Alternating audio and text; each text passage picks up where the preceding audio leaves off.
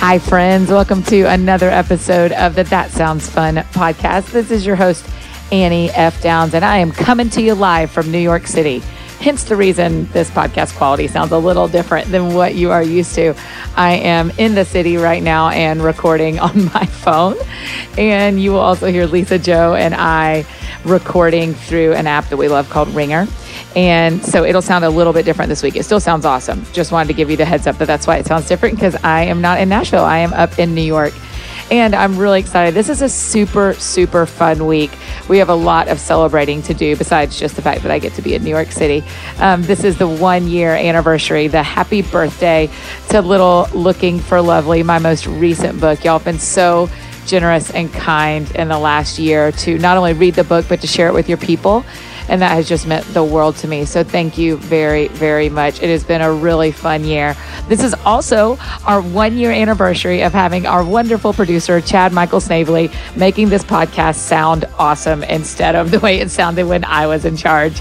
So it's been a full year of us having high quality sounding podcasts that match the quality of the people we bring on the show. And so I'm so grateful to Chad and thankful for our podcast anniversary today.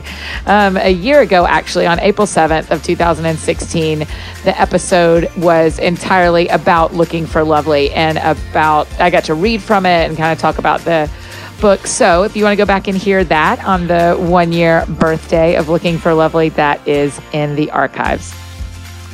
Are y'all so proud of me for all these weeks in a row of the podcast? I know. I'm having a great time too. I really hope you enjoyed the conversation with John Mark Comer last week. I'm still totally on cloud nine about it, hearing lots of people who've started his book, and it's raising questions and making you think. And I love that. I think that's really good. I'm not scared of that at all. Same with Adam Weber's book, Talking with God, about prayer. They are really both John Mark's book, God Has a Name, and Adam's book, Talking with God, are raising a lot of questions and causing conversation. I think that's totally, totally brilliant. Hey, in the background, I just want to remind you, our friend Ellie Holcomb is singing to us from her new album, Red Sea Road. It is still remains one of my very favorites. A couple of weeks ago, we had Jennifer Dukes-Lee on the podcast, one of my friends that writes with me at Encourage, talking about craving connection. And this week we have kind of the boss of Encourage, the woman who has been the community manager for years, one of my dear friends, someone I totally love and think you're going to love too, Lisa Jo Baker. Her new book, Never Unfriended, released this week, and it is amazing, and I think you're going to love it. Everybody deals with friendship issues, and everybody knows what it's like to be cared for well in a friendship and to not be cared for well in a friendship, and Lisa Jo covers all those bases. And so I think you're going to love this conversation with Lisa Jo Baker.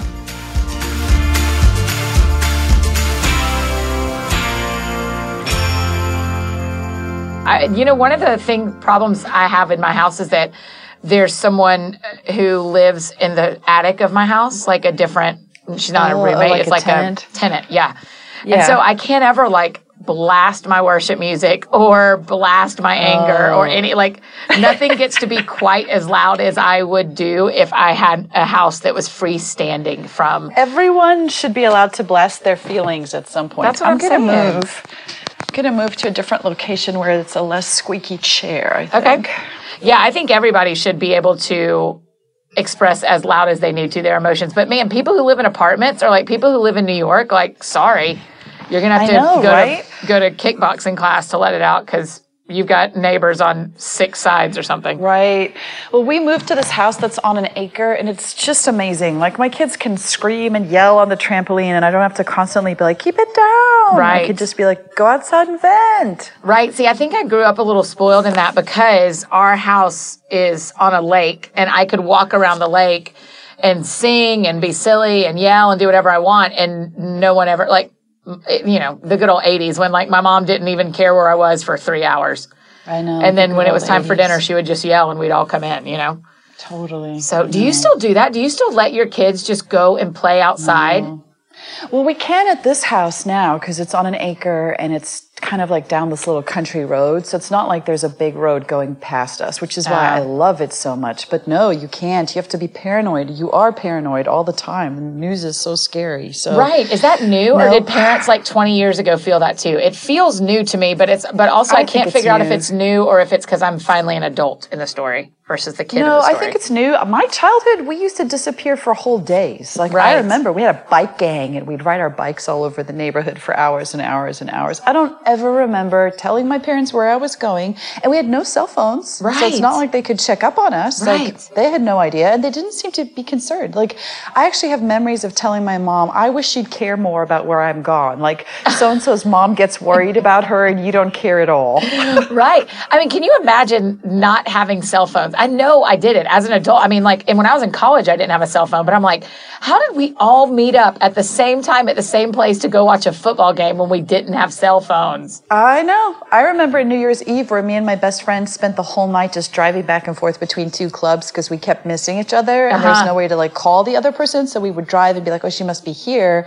And then I'd get there and she had driven somewhere else. And I was like, imagine how a cell would have simplified that situation. Right. I wonder how much more punctual people were before cell phones, because now when I imagine a group of college students meeting up to walk to a football game, 3 people can go, hey, I'm running 5 minutes late. I'll meet you there. Hey, I'm right. You know, like how often did we leave our friends, or did everybody just, if we're going to the game at 10, you better be there at 10 I guess. Or we're walking without you. It feels like as my son would be like, oh man, the 80s. Yeah. How did you guys do it? Right. Like Jackson was like, or Jack will be like, oh, this is 80s music, isn't it? And I'm like, how do you know? And he's like, cause all the feelings. Oh my gosh. Do you know what's interesting is I just had a conversation with a fiction writer, and that writer said to me, my editor says we don't set any books in the 80s. Because there is nothing particularly interesting or unique about the 80s, according to this one fiction editor. Yeah. Isn't that fascinating? Gosh. I mean, when's the last time you read a book set in the 80s? Well, isn't that whole TV show Stranger Things set in the 80s, and that's part of the appeal? Is it the 80s? I guess so, yeah. Late 70s, early 80s. Yeah, you're right. Stranger Things. And then there's one called The Goldbergs on TV, maybe. This is not an endorsement from Lisa, Joe, or I, because we haven't watched that one. Wait, are we recording right now? Because I feel at no point did you tell me we're now live. Oh, yeah, we're going. That's how I trick you people into this, is we just go. All right, this is happening. It's so real. I'm a great parent who always knows where her children are. Yeah, that is what you said. That is exactly what you said. Okay, it's so my mom who wasn't. It's my mother who didn't care where I was. Right. Did you watch Stranger Things? Did you like it? I did not, because I have a very low scary tolerance. Oh, and so okay. My husband said he thought I would like it. But I don't know. I'm not good at turning off TV shows and leaving them behind me. Like they follow me into the bedroom at night when it's dark, and it's hard for me. So did you watch it? I did watch it. I also have a relatively low tolerance for scary, and I have an incredibly high capacity for imagination. And so I have to be real careful what I watch, because I watch it 10 more times in my head with added scenes. And so I liked it though. The first episode was scary, and after that it kind of lightened up. But you're right. I think it must be set in the 80s, because there were parts, like I remember the teenage sister's bedroom looking like my friend's older sister's bedroom. That's funny. Well, that's why my husband said he liked it so much, because it was set in the 80s. And he's like, and what TV show is ever set in the 80s? Right. You know? For a reason. That was actually the appeal. Right. Yes, but I do love TV. I mean, like, I'm a crazy binge-watching fool. Yeah, like, tell me what are the couple that you've watched recently that you love? Well, I don't know about you. Are you a person who rewatches movies or rereads books? A small percent, but I'm a high level. Like I'll watch Notting Hill 100 times versus watching 4 movies 25 times. I gotcha. So I have certain writers too that I really love. So it's funny because, like, you know, you and I have writer friends, and they all do different things to get inspired. And some of them read Tim Keller, or I don't know, do a Beth Moore study or whatever. I watch Aaron Sorkin TV shows. Yes, I know that about you. He's my favorite writer of all time, and I mean all the way from his very first one, you know, Sports Night, through to, he did, of course, The Newsroom, his most recent, but my favorite one is actually not The West Wing, which I love and own, obviously. Hysterically, though, I had the whole thing on DVD back when you had to do that before Netflix. Right. But my favorite one that he did is called Studio 60 on the Sunset Strip. Did you ever watch that one? No. Do you know, I'm just not an Aaron Sorkin. Great. I don't know enough. You're not. It's not that I'm not into him. It's that I don't know enough. So you said it starts with Sports Night. And I'm like, I don't know. I love him because he writes dialogue and it sounds like music. Like, it's so beautiful how he writes. Yeah. And I get that some people don't like him because they don't agree with his political points of view or whatever. Sure. And he admits it himself. He talks about how his screenplay for The American President was like hundreds of pages longer than normal because he just enjoyed hearing the sound of his own voice pretending to be the president, Oh, that's so good. But I like him because he understands that great writing has to sound like music, like it has rhythm and flow and ebb, so that as a reader, when you're reading it, you feel inspired and sometimes don't know why, but I think that's why. So anyway, I watch his shows when I'm in a writing slump, and I admit to you, Annie, I just signed up for. Did you know that you can take master classes? I saw you do this on the internet. Oh my gosh, I'm such a nerd. No, I love it. It's genius. It's these two guys had this great idea for a startup, and they're like, let's go to experts, like tennis players, musicians, composers, filmmakers, and ask them to teach an online master class. Like Steve Martin teaches a class on comedy. I saw that. Amazing. Yeah, so I bought Aaron Sorkin's. I wanted to do it for a long time, and it's not super expensive, and the videos are like 8 or 9 minutes. And is it on writing or is it on screenplays? Or? It's on everything. Like, it's the art of writing. It's about screenplays. It's about character development. It's about plot. It's about what drives, the story forward. And of course, there's really awesome moments where he unpacks some classic scenes from The West Wing and those characters, like what drives Toby forward, what motivates CJ, and I don't know. It's fun to climb inside a writer's head and understand where they're coming from when they write. So, total Aaron Sorkin nerd. So it really brings up an interesting conversation I'm having internally with myself and with some of my team.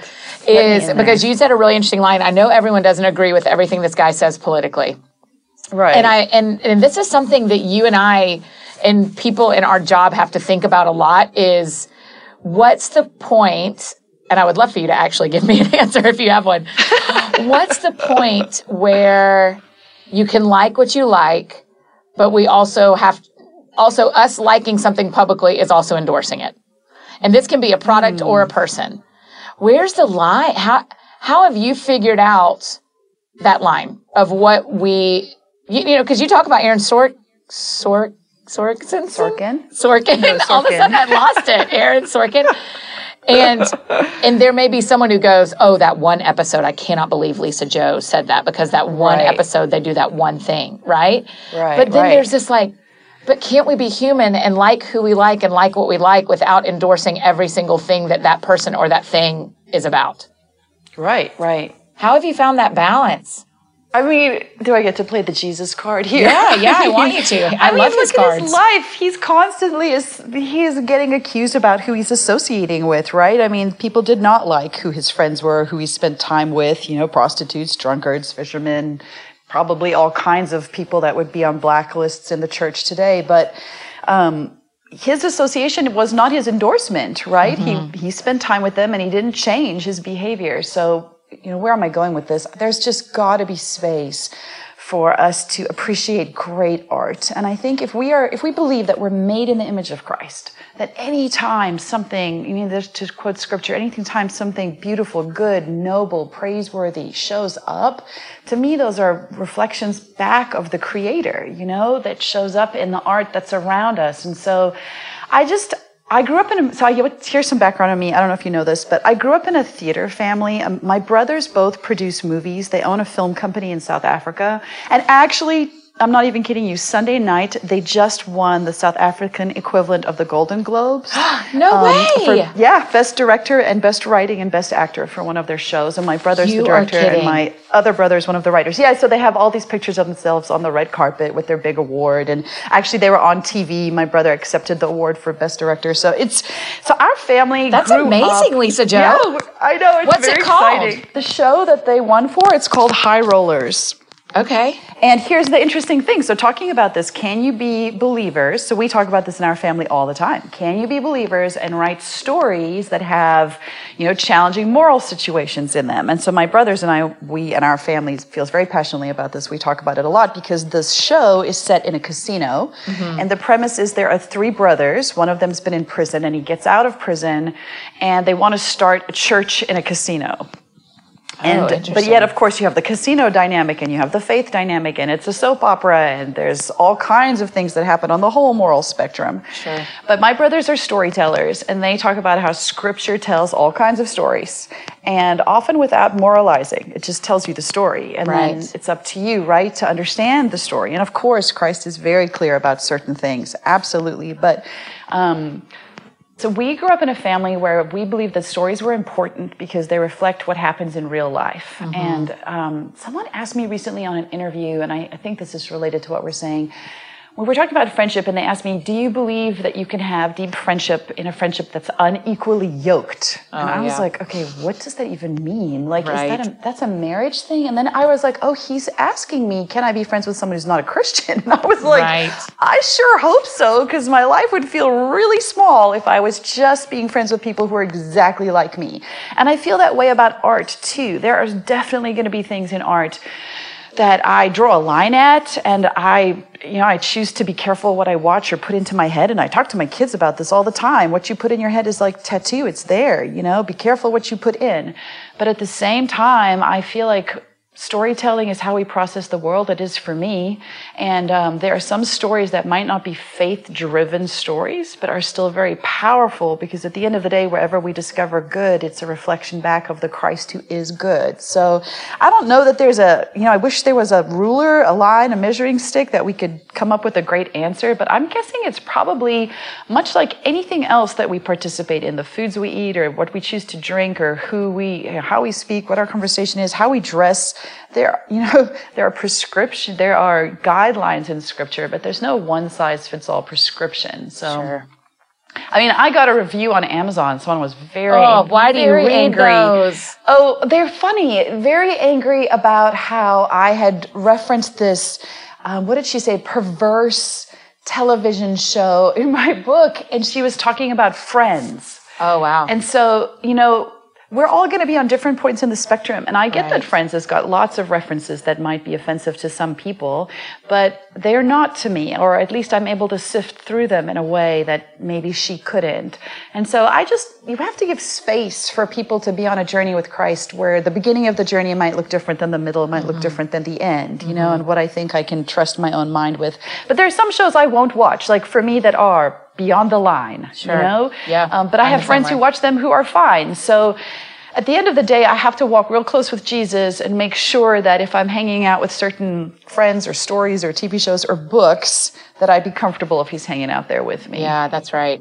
It's a real interesting spot for me as well when I'm scheduling guests for the podcast. Right, because I'm sure. You and I are very good friends. We probably don't agree on every single thing on the entire planet. Right. I mean, you like The Bachelor. Right. I have been known to participate in watching that series. That is correct. That is exactly the truth. And so then so it just kind of has me, it has me thinking a lot about WWJD. Right? I mean, just to be honest, who would Jesus read and what would Jesus watch and who would he have on his podcast? And how was he okay with making people angry and I'm not? Right. And the interesting thing about Jesus, of course, is that he reads everybody because he knows all of us. Do you know what I mean? Like, there's nothing that could shock or surprise him. Like, there's nothing. I mean, he sees the perverse depths of our own hearts in ways that no TV show could ever accurately even depict. And in a ridiculously internet way, you and I and some of our friends, we all are kind of leading voices in our space a little bit, right? So what books we tell people to read. I mean, I had someone come back at me hard because I said to read a book that did not totally agree with everything they believed in. How could you tell people to read this book when it says this, this, and this? So it's a little weighty to me that I'm thoughtful, not careful as in trying to please people, but thoughtful of if someone gets unhappy that I have this book endorsed or this TV show endorsed or this person, and even the word endorsed, if people aren't happy that I'm friends with somebody, have I thought through why I would say I'm still okay with this? Right. I mean, I remember listening to an interview with Beth Moore where she was talking through the same thing. And she was saying it's why she doesn't publicly say what movies she's watching or what books she's reading. Because she said she just has a very diverse palette. Like she loves to read all kinds of people who might disagree with her, or that she might disagree with. But it's interesting, right? Because she also came from a family that owned a movie theater. So she grew up watching movies too. So I think there's something about when you come from a background of stories that you understand inherently the power of listening to other people's stories, many of which I disagree with, But it's only sometimes shaping what I agree or disagree with is in direct experience with that story. Sometimes I need to hear that story to understand, no, I don't agree with that. I mean, it's the same with our neighbors as much as it's on Twitter, right? Right. Like, I have to sit down and listen to my neighbors tell stories that I don't agree with everything they say or do, and they certainly don't agree with everything I say or do. Yeah, or our own families. I mean, these days, it's everywhere, right? It's everywhere. Right, but it's different, the conversations I have with my kids about movies or stories or books than I have on a podcast like this, because I don't know who's listening, I don't know what shapes them or what background they're bringing to the table, because at the end of the day, we all bring our own baggage.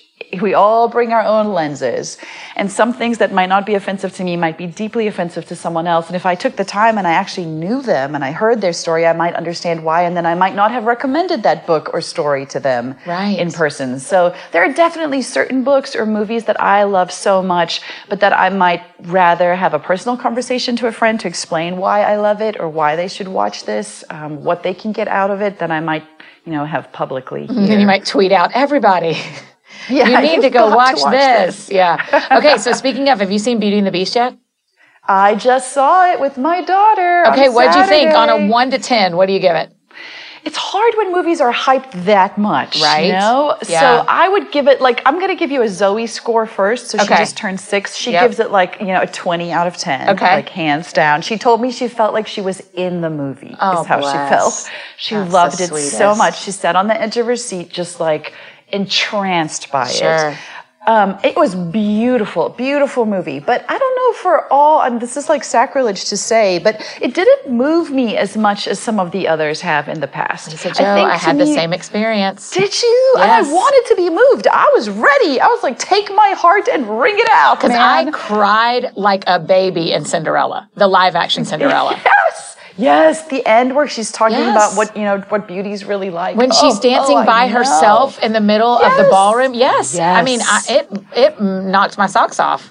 Yeah. I mean, I cried like a little baby in The Little Mermaid. I mean, trust me, I can cry in a good Skittles commercial. I know how to feel the feelings, but I don't know. Actually, so you've seen it too. So can I just say spoiler alert? Spoiler alert, everyone who didn't see it in 1991. But I don't feel like this gives much away. I mean, in the movie, to me, the most powerful actually was watching the furniture, the dishes become themselves again and reconnect with their spouse or their child or whatever. Those moments of tangible loss and longing and reconnection pricked my heart. They were beautiful for me. But I don't know. The scenery was amazing. It was beautiful. The cinematography was gorgeous. But I don't know. My heart was waiting to get up and weep, but I didn't. So I don't know if I'm allowed to say that. I felt, of course you are. Here at That Sounds Fun, Lisa Jo. You can say whatever you want, and I still will be your friend and put you on my podcast. Good. I also was a little concerned at how, and we were only on the 5th row. So to be fair, I was really close. Oh, you were nose to nose with the screen. Yeah, maybe the 6th row. But the Beast looks really computer generated to me. Did you? Oh, that's interesting. That did not strike me as much. Yeah, I may need to see it again in a farther away point of view. Yeah, I felt like he was a little too, almost handsome. Does that sound weird? He was very, dark, rugged, and handsome. When they had the close-ups on his face and not so beastly. I don't know. But I'll tell you what did strike me, like what was very powerful that I got out of this more than I ever have out of, I've read all the iterations of the book and the cartoon and everything. But I thought the juxtaposition between the beast's beastliness and Gaston's, good looks, but inner beast was very powerful for me. Like those last scenes of the true ugliness of Gaston, like the ugly horror that by the end you no longer saw him as handsome, you only saw him as vile and ugly as a monster, was very powerful for me. Like more than the love story, that story of like what the things we try as parents to teach our kids, like it's not what's on the outside, it's what's on the inside. That last scene, man, was very, very powerful. And I thought Emma Watson was brilliant as Belle. I loved her. Yeah, because she could have been way over the top, but I thought she was understated. Yeah, she was very herself, says a person who doesn't know her at all. She just seemed totally like herself. I just thought, she's a great Belle. And the music was, I'm ready in like a year when they re-release it as a sing-along, like they did with the Bieber movies and that kind of stuff. I'm like, I can do that. But I agree with everything you said. I had the exact same experience. It was beautiful. It was nostalgic in like really great ways. There were some new scenes that we won't spoil that I thought were really beautiful. And I liked how tender-hearted the Beast was. I felt like we saw that better than the cartoon. But I also have a real special relationship with the cartoon version of Lumiere. Like, I loved him. I had a metal pen that I, wore in middle school of Lumiere. I loved him. And so I didn't love his look as much in this. I love that we're, talking movies and TV shows. I'm so happy right now.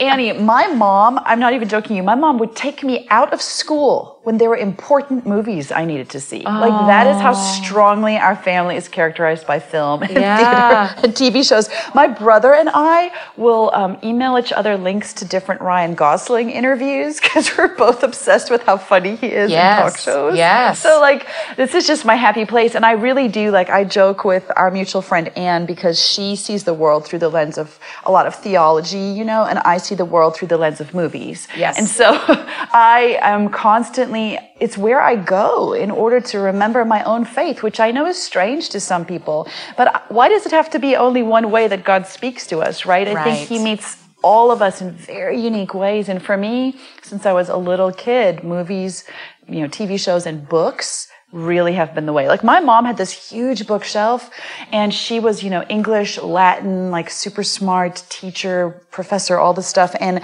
I would work my way through her bookshelf and I remember her being like, oh, you're not ready for that book yet. You can read this book, and I would read certain books and then we'd have long conversations about the books and, dissect them together. And they weren't all Christian books. There were books on all kinds of stories. And so where I come from, stories have always been how I understand the world. And so my 11-year-old son, Jackson, has just started reading the Harry Potter series. Yeah. And it is magical to now live that through his eyes. And I know this is one of those things people have very strong conflicting feelings on. Jackson came home the other day and told me, Mom, it was so weird. This kid on the bus was like, if you're a Christian, you can't read Harry Potter. And he was like, what is that about?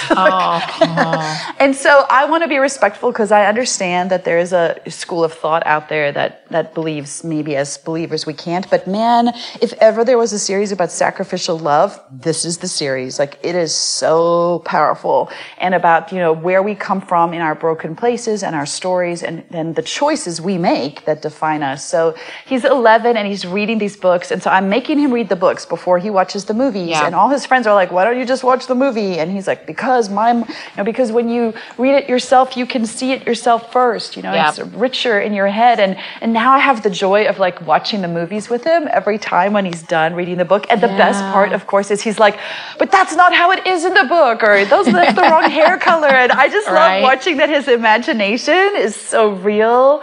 And, this is why books help us understand our lives because he's in middle school, he's heading into middle school and he was having a hard day at school and he was just talking about, he's like, that kid is just like Draco Malfoy, Mom. That's who he's like. And I said to him, I know, buddy, I just, I was encouraging him and he's like, you know what he said to me? He's like, I just haven't found my Ron or Hermione yet, Mom. Oh, God, I just love haven't him. found That's them the yet. sweetest. And I was just like, oh my God. gosh, yes, that's what everybody needs, a Ron or Hermione who has your back and tells you the truth no matter what. Man, and it sounds like it's so interesting to hear you talk about your childhood because your brothers ended up making films and you ended up writing books. Isn't that crazy? I know. And so how many books have you written now? So I have written, this is my second book. So I wrote Surprised by Motherhood, which is my memoir about not wanting to be a mom and ending up with 3 kids. And now I've written Never Unfriended is what it's called. And it comes out this week, actually. It came out on Tuesday. Yeah, and so I'm very excited about it. Yeah. And it's called The Secret to Finding and Keeping Lasting Friendships. And then it's followed up by a Bible study that comes out in May called We Saved You a Seat. And there is both an adult women's Bible study and a teen girls version of the Bible study coming out that really unpacks all the feelings we have about friendship. So I'm not even kidding you, I must have eaten my body weight in candy corn writing these things because I remember. It's like my go-to stress food. Right. I know. You had many panic messages from me, Annie. No. I love it. Okay, so what made you decide to write a book called Never Unfriended? What made you decide to even write about friendship? Well, I mean, you know this, but I'll share for our readers. For the last 7 years, I've served as the community manager for an online website called Encourage. Yes, so we just had Jennifer Dukes-Lee on talking about about Craving Connection a couple weeks ago. I know. So it's Encourage, I encourage. Because we talk about how it requires a degree of courage to encourage one another, and we have to be in community and in Christ, so we call it Encourage. So really, I've spent 7 years talking to women, about friendship, about our insecurities, and the 2 things I've learned are, 1, we are deeply wired for friendship, and we all really want it, like meaningful friendship, number 1. But number 2, we've all got a lot of scars from friendship and have been hurt by it and experience a degree of what I call friendship PTSD. Yep. And so those two things are in tension with one another. And so how do you move through that? And I really believe we're called to friendship, that it's a spiritual call. And so a book was born out of it, this journey that unpacks what I've learned from 7 years of getting to listen in on really smart, wonderful women talk about friendship in their lives. And then basically, as you know, as any writer does, share all my own friendship failings in a book so other people can feel better about themselves. Right. That's how it feels like every time you write. Every time. Yep, that's what it feels like for me as well. Good time. Let's sit down and just share all my failures again. Right. I'm really looking forward to that. Do you know, I had a new friend text me and say, hey, I just picked up Looking for Lovely. I can't wait to read it. And I was like, wait, I wouldn't have told you all that yet. Like, don't do that.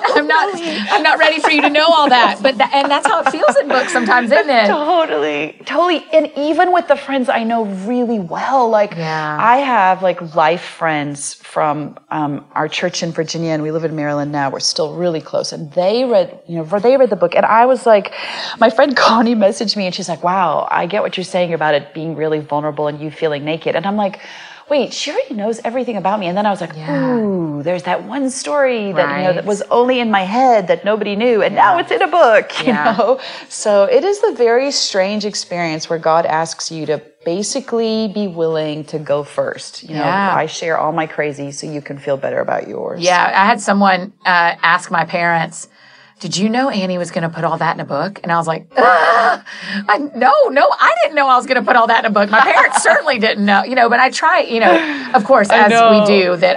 I think readers know this, but as we do, you give the book to the people in the book long before it's public. So, but man, it is hard. And being honest about, no one wants to talk about, women in general don't want to talk honestly. We don't mind talking in big sweeping statements, but we don't want to talk honestly about how we need friendship and how friendship has hurt us and breakups. And we don't even want to think about it, let alone talk about it. Right.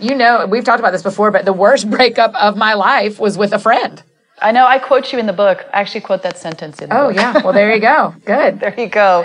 Yeah, I think all of us can relate. It's a very hard topic. And it's funny because when I started writing the book, I was kind of like, I have lots of friends and I feel like I'm pretty healthy in friendship. Yeah. And then you start going back and unpacking. And then you're like, ooh, Yep. So, there's stories in here that Well, let me say this first. I love how Anne Lamott talks about, she's this great writer who teaches about writing, and she says if someone shows up in one of your books, they should always be pleasantly surprised and not horrified. So that is, of course, what I stick to in this book too. So the stories I tell about my friends are always ones that I hope they'll find honoring.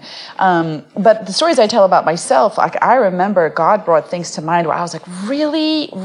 I'm going to tell this story? Like, I don't know that I want to put that out there, you know? And one of my most vulnerable things I shared that nobody knew, like literally had not told a soul until they will now read it in this book, is I talk a lot about how the two enemies of friendship are these two statements we make: I'm fine and I'm so busy. And when you make those two statements, there really just isn't time to dig into a friendship. Because if you're fine, well, there's nothing more to talk about then. I'm glad you have your life together. I am not fine. Right, you know? I'm not okay.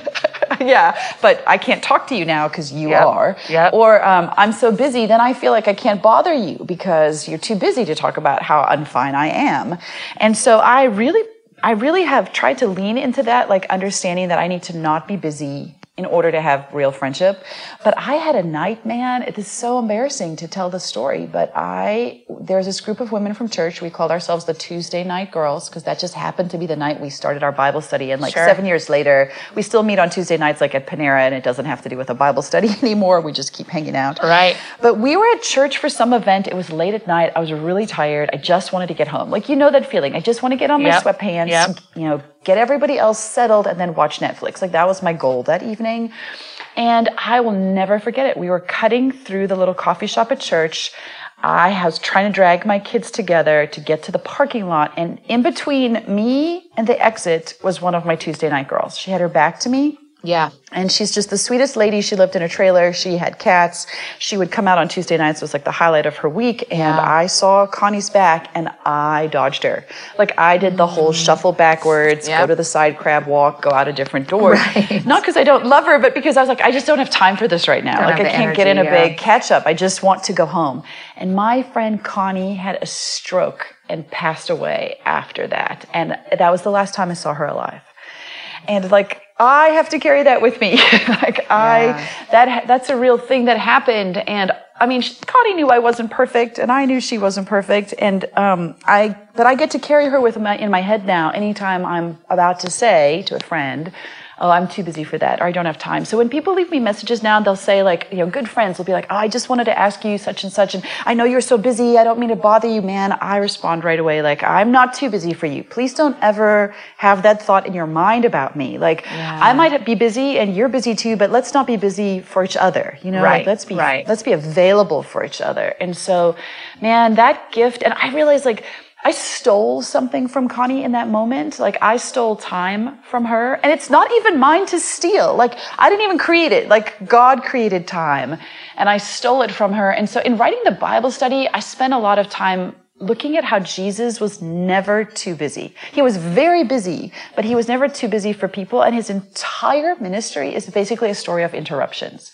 People are constantly interrupting him. He's on his way somewhere and then, you know, a blind man calls out to him, or he's on his way to heal somebody and a woman stops him. Like he is constantly interrupted everywhere he goes.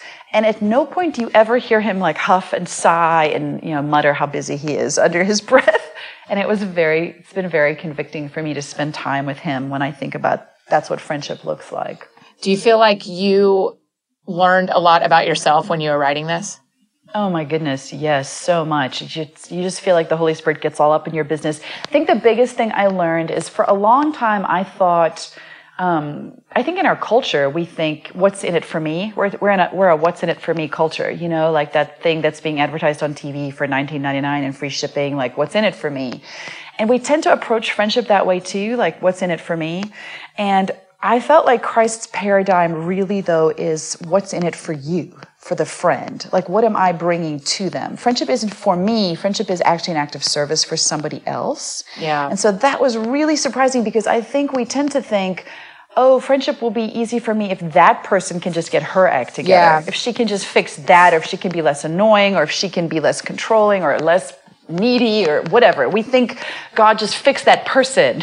Like God is like, no. I'm using this person to fix something in you, you know? And I mean, other people is how God actually gets to us. And so it was a massive shift in how I thought about friendship. Friendship isn't a what's in it for me question anymore. Friendship is what's in it for you. What can I bring to you? How can I serve you? And if my focus is on somebody else, it's actually such a relief to get out of my own head and stop obsessing over how Peter is always trying to remind me the entire world does not revolve around you, Lisa Jo. But as women, we can build up like multi-part conversations. I can't wait. Oh my gosh, yeah, good times. But you know how we do that, right? We make everything about us. Yeah. And but a friendship paradigm that says what's in it for you starts to focus on somebody else, and it's a relief to kind of just drop me for a while and stop obsessing about myself and what I want out of something. Right. Well, it's a really beautiful book, Lisa Jo. I found my page, by the way. You quote me right at the beginning. Oh, you did? Yeah. I know. I love it. Thank you so much for writing this. I think it's an interesting thing happened about a year ago where another author was saying, oh, I just saw another book come out that was like mine from a different publisher. And then 2 weekends ago at an event, I was eating lunch. I was speaking, and I was eating lunch with the other speakers. And one of the girls said, well, after I just heard that guy, now I need to change my talk because my talk is about some of the same stuff. And I said to them the same thing that the author and I talked about a year ago, this idea that sometimes God works thematically in the planet. Yeah, absolutely. You know, and it just feels like friendship is a theme that we're supposed to be talking about. Mm-hmm. It just feels like it's popping up everywhere. Right. I mean, I think the reason we see so many books written on friendship or on marriage or on motherhood is that we need to keep learning those things over and over. Like those are not, we're never like, oh, now I'm done. Like I have learned everything there is to know about being a mother or being a friend, or how can that possibly be true? And I felt intimidated when I started writing because there are so many books written on friendship, so many. But two things are true. One, there are friendship lessons I haven't learned, and I had to learn them by writing this book. Right. And two, I have a unique story when it comes to friendship, like everybody does. And so I get to add my story to the conversation that's already ongoing about friendship. I get to be part of that conversation. I don't get to own the conversation. I don't get to be, the one voice in the conversation, but I get to be part of it. And so that's how God's encouraged me when I have felt that way sometimes, that you get to be part of a conversation that's been going on for a long time. And I mean, I really believe friendship is breathed into our spiritual DNA. We believe in a 3-in-1 God who is a community, we hear God talk to God. When Jesus is baptized, you have all 3 elements of the Trinity represented, and God the Father speaks and says, this is my son with whom I am well pleased, and the Holy Spirit descends. Like there's a sense of love and community and pride and all of those things that we experience in our own friendships too. And I think often I hear women talk about, I'm just done, I'm over friends, I've been hurt too many times, I'm closing the door. But I don't think we can actually cut it out of ourselves, not without hurting ourselves, that it is actually grafted into our spiritual DNA, this need for friendship. And so we have to ask ourselves, okay, well, what does it mean then? How do I lean into that in the way that Christ really did, I think, intend and invite? That's really good. I'm like writing quotes as you're going. Friendship is breathed into our spiritual DNA. That's so good. Because it is. I mean, there are times I've felt this, and I've talked about this. I felt like going, you know what? I don't need to give in this friendship as much as I have historically, because I don't want to get hurt again. Right. And then, but it's about being willing to give, not unhealthily, not codependently or extremely, but being willing to go, okay, I know I've been hurt in these kind of situations before, but I can't run from them. Right. I know I had some interesting experiences during the writing of this book, and I remember telling the Lord, like, okay, so this friendship has been hard, and, I'm done now. Like, I did everything you asked. I tried, I really, go me. Like, I tried to practice everything you asked me to do, and now I get to be done, right? And as much as you can imagine, maybe the Holy Spirit speaks back to your spirit, not in an audible voice, but in that sense where you feel like you're learning something and you're not quite sure where it came from. I had the impression that his response to me was simply, there is no done when it comes to love. There's just more. Like, there's no done, there's just more. And I will admit, I was horrified to hear him say that. Yeah. Like, I was just like, wait, what? I want to be done now. And he was like, no, there's just more. And here's what I learned about that more. Sometimes that more is us, and he wants us to walk pretty deep into some friendships that are inconvenient or difficult or challenging so that we can actually be sacrificial love to those people. But if it gets to that point where you sense it has become unhealthy, here's the interesting thing about Christ. He doesn't just say, yes, now we're done. We cut that person off, like they're dead to us. What I experienced is he says, okay, Lisa Jo, that is now too hard for you to keep carrying. Give it to me. And he keeps carrying and walking more and more and more into love with that person. That is what blew my mind about discovering what he means. Like, he is so serious about friendship that he did literally die for it. And I watched him these last few years continue to carry friendships that I couldn't anymore because he loves other people so much. And so if my first book, Surprised by Motherhood, really was a book in which I learned, again, how much Jesus loves me. I mean, he showed me through my kids how he loves me. But this book, Never Unfriended, is a book in which he showed me how much he loves other people. Like, he loves them in ways we can't possibly fathom. Like, he is radically, obsessively in love with the human beings he has created. And he will do whatever it takes, including laying down his own life for them. And it was really shocking to me to think what that means for my day-to-day friendships. And I'm not even talking like your big churchy friendships with well-known people. I'm talking about the really annoying neighbor kids who arrive every night at dinner at my house. Like, right. Why are they here again, Right. And I just would hear Jesus be like, open the door, like, invite them in. That is what friendship does. Like, friendship isn't this glamorous thing. Real friendship is real awkward a lot of the time. It involves sometimes I had a friend, we had a night where we'd had like a weekend of the most epic stomach flu known to man. I actually hoped I would die at one point. And as we were sort of shakily recovering, she texted me one morning and said, hey, I'm making stew this morning. I think I'm going to make extra and I'll just drop it off at your house. You don't even have to open the door. I'll just put it outside the front door. And I was ready to just text her back and be like, no, we're fine. But I was writing this book and I was like, wait, back up. We're not fine. Yeah. Yes, please. And so friendship sometimes is like bringing stew over to your people who are recovering from a stomach bug. Like, friendship is very inconvenient. It's awkward sometimes. You have what my friend Deidre calls next level conversations, where you have to talk about the things you'd rather not talk about sometimes because somebody got hurt. And Annie, you've written about this. I mean, one of my favorite blog posts is the one you talked about showing up at a cafe to have that awkward conversation with a friend. But those are the moments where our friendship gets very real and takes it to the next level, I think. Yeah, you're making me think about friendships that I'm in currently that I'm like, am I living this or am I just saying this? Am I actually living what Lisa Jo says? So, well, thank you for writing this. And she wonders that sometimes. Yes, that's right. That's right. Never Unfriended. I just love it, Lisa Jo. I think you've done the hard work here that is going to benefit a lot of women. Well, and I have to just add a caveat to that title, Never Unfriended, because as you're asking yourself, am I doing this? And I know other women do too. In order to spare us all a degree of guilt, let me just say this. None of us are capable of this. Like, this kind of never unfriended friendship, the promise really only comes from Christ. Like, he's the one who can live up to that, and he's the footsteps we want to walk in. But even Jesus himself had friendship breakups, Right. Like, Judas quit him, many of the people who'd followed him around quit him, and at the end his own disciples quit him. So I just want to the women that are listening that feel like, I don't know how to do that kind of friendship, or that's impossible for me, I just want to say that Jesus, who is the model of literally the perfect friend who laid his life down for us, understands from the inside out what those kind of friendship breakups look like and feel like. I mean, he was called a man of sorrows, and I took a lot of comfort in it the last few years, because there are just going to be some things we can't fix sometimes. And it's comforting to me that Jesus himself couldn't fix some of the relationships he was in, And thank goodness for that example, because I feel like it's a big relief to know that at the end of the day, I can always count on him to never unfriend me. He's the one guarantee there, and he doesn't always tie a bow on stuff, which I appreciate. Nope. Thank goodness. Thank goodness.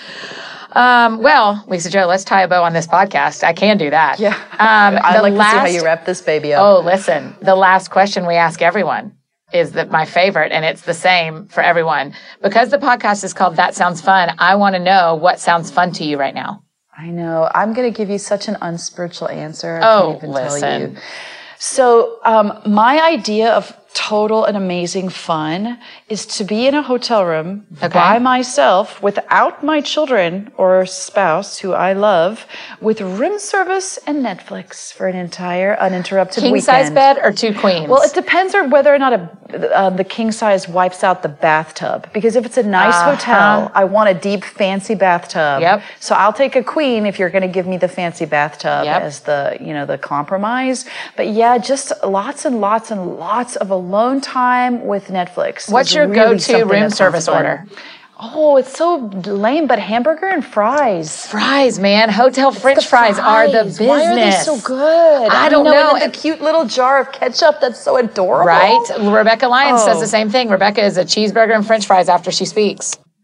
Okay, that sounds really fun, Lisa Jo. I love the idea of you getting some alone time with Netflix and I know. Room service. Last year I had the ideal Mother's Day. I was speaking at an event, and so they put me up at a hotel with room service and Netflix. And then I spoke, and they all felt bad for me and that I was away from my children. And I was like, no, I'm living the dream, people. Yeah, no. We've done the right thing. Hey, Lisa Jo, I'm going to link this in the show notes and stuff, but can you tell us where people can find you and where they can find the book?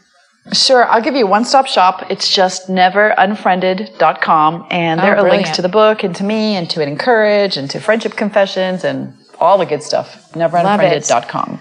Thank you so much for being on the podcast, Lisa Jo. I am honored to be one of your friends. I love you. I think you're amazing. So thanks for being on here. Oh, man. I talk movies and friendship with you any day of the week, Annie Downs. That's right, girl. That's right. Well, congrats on the book. I'm happy that it's out and it can be in people's hands. And I hope a bunch of our friends go and grab it today. I hope so, too. Thank you, friend.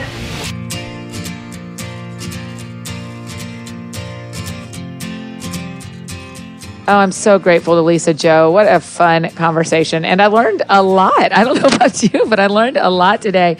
Hey, if you enjoyed that conversation, there are a couple of other authors that I bet you would like that we have interviewed before, like Shauna Niequist or Ann Voskamp and Emily P. Freeman, who, in fact, excitingly also has a new book releasing this week. It's called It's Simply Tuesday. It's a coloring book companion to her amazing book, Simply Tuesday, that came out a year or so ago.